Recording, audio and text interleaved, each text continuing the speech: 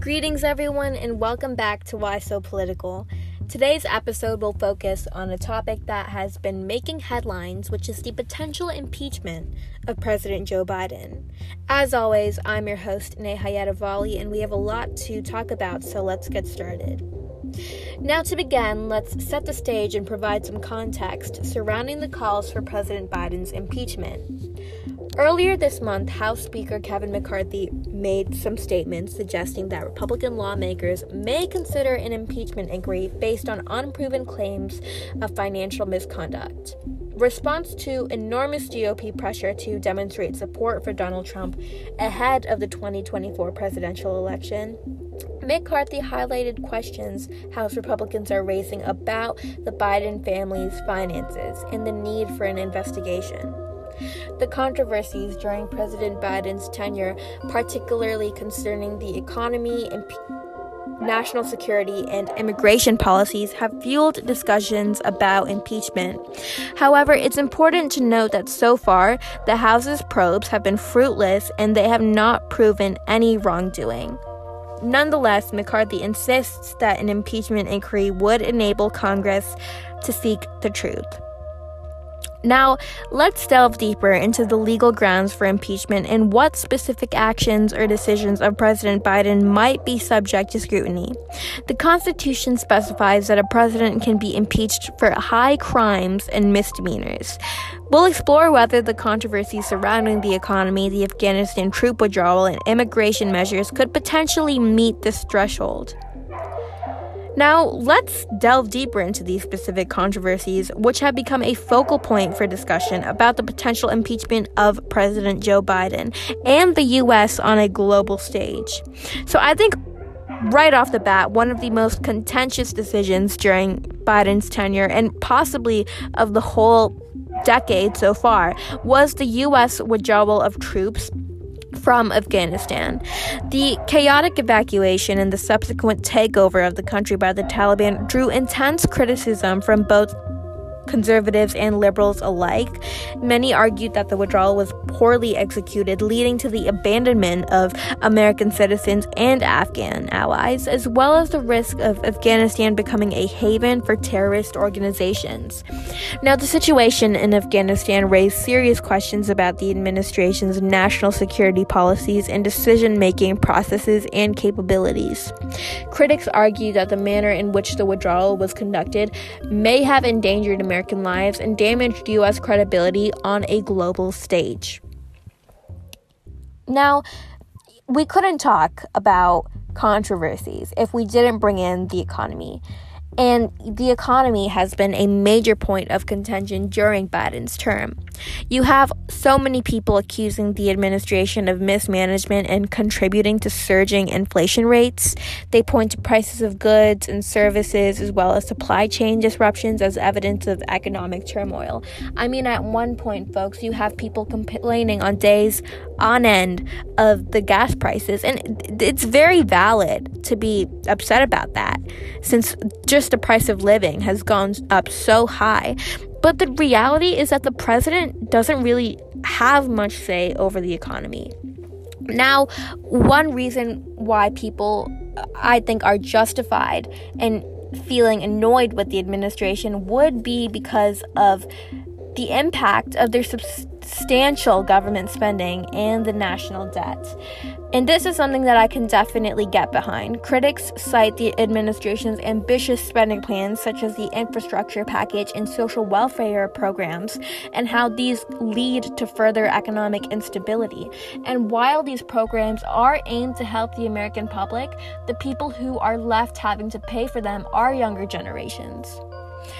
And you know, you do have some people on the other side. You do have a lot of economists who are defending these policies as necessary measures to address long-standing issues. The economic challenges faced by many Americans have intensified debates about the efficacy of the president's economic agenda. But is this grounds for impeachment? Now, another thing that I would like to highlight would be the president's approach to immigration and border security, which has also been a subject of very heated debate in this country.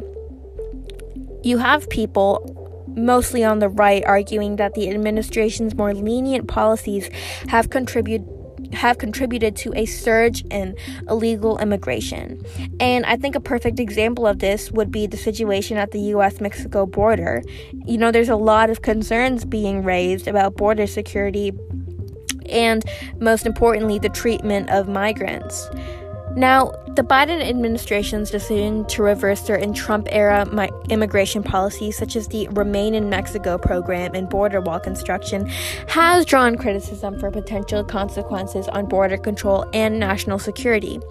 However, proponents of the president's immigration policies argue that they are more humane and focus on addressing root causes of migration.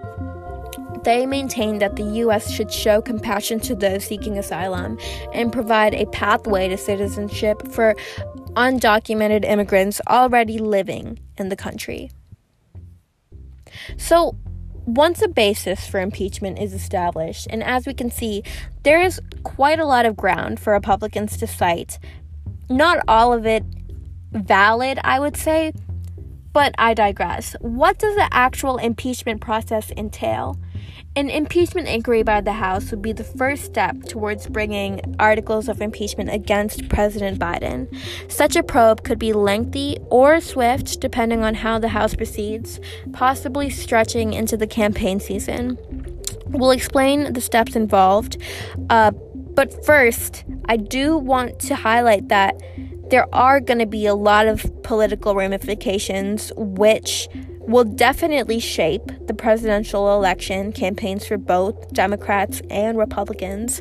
And this is because impeachment is not just a legal procedure, but it has profound political implications. These proceedings are inherently polarizing and can exacerbate, and probably will exacerbate, existing divisions within the nation. The deeply partisan nature of modern politics, especially in the U.S., means that supporters and opponents of impeachment are more likely to entrench themselves in their positions, leading to heightened tensions and animosity. This polarization can spill over into other areas of governance, hindering cooperation on critical legislative matters and intensifying gridlock within Congress. Impeachment proceedings also have the power to sway public opinion and shape the narrative surrounding the president's actions and policies.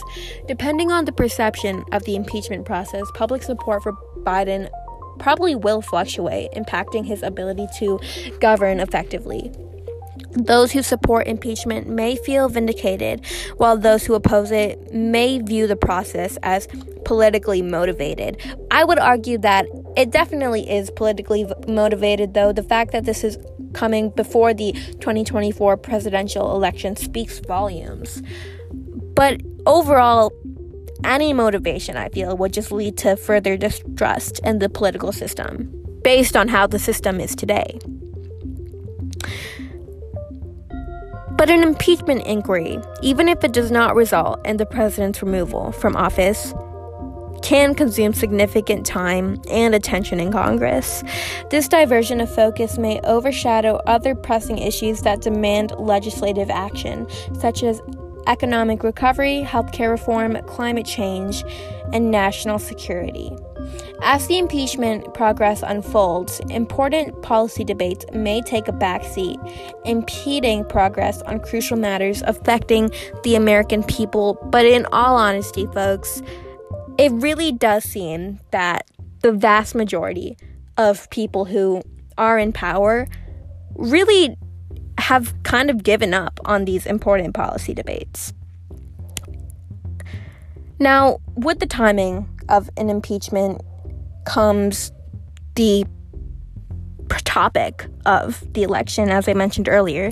If the process extends into the campaign season, it could become a central theme in the race, which affects the strategies of Democrats and Republicans alike. The impeachment decision and discussion may overshadow other campaign issues, and candidates may be forced to take positions either defending or denouncing the president's actions, further intensifying the partisan divide. But there is a middle, and I do want to address that you can say that you're not the biggest fan of President Joe Biden, but you really don't think that he should be impeached because there isn't substantial grounds for impeachment. I've seen a lot of discourse online about citing the actions of Hunter Biden as grounds. It comes from people who are the most extreme, but it doesn't come from the majority, because I think, as we all know, the loudest people tend to be the extreme minority.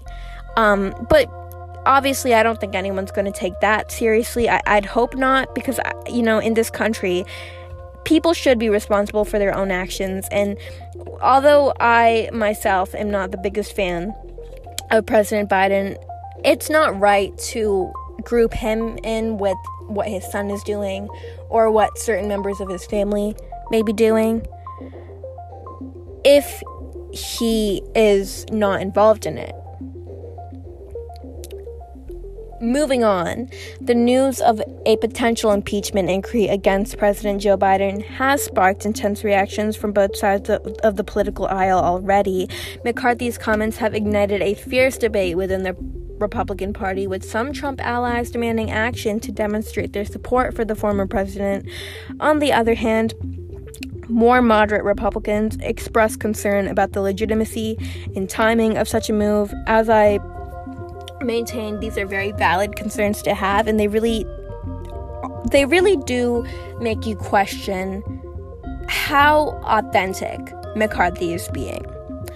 Democrats have also been quick to dismiss the impeachment talks as a political diversion, criticizing McCarthy's intentions as an attempt to appease Donald Trump.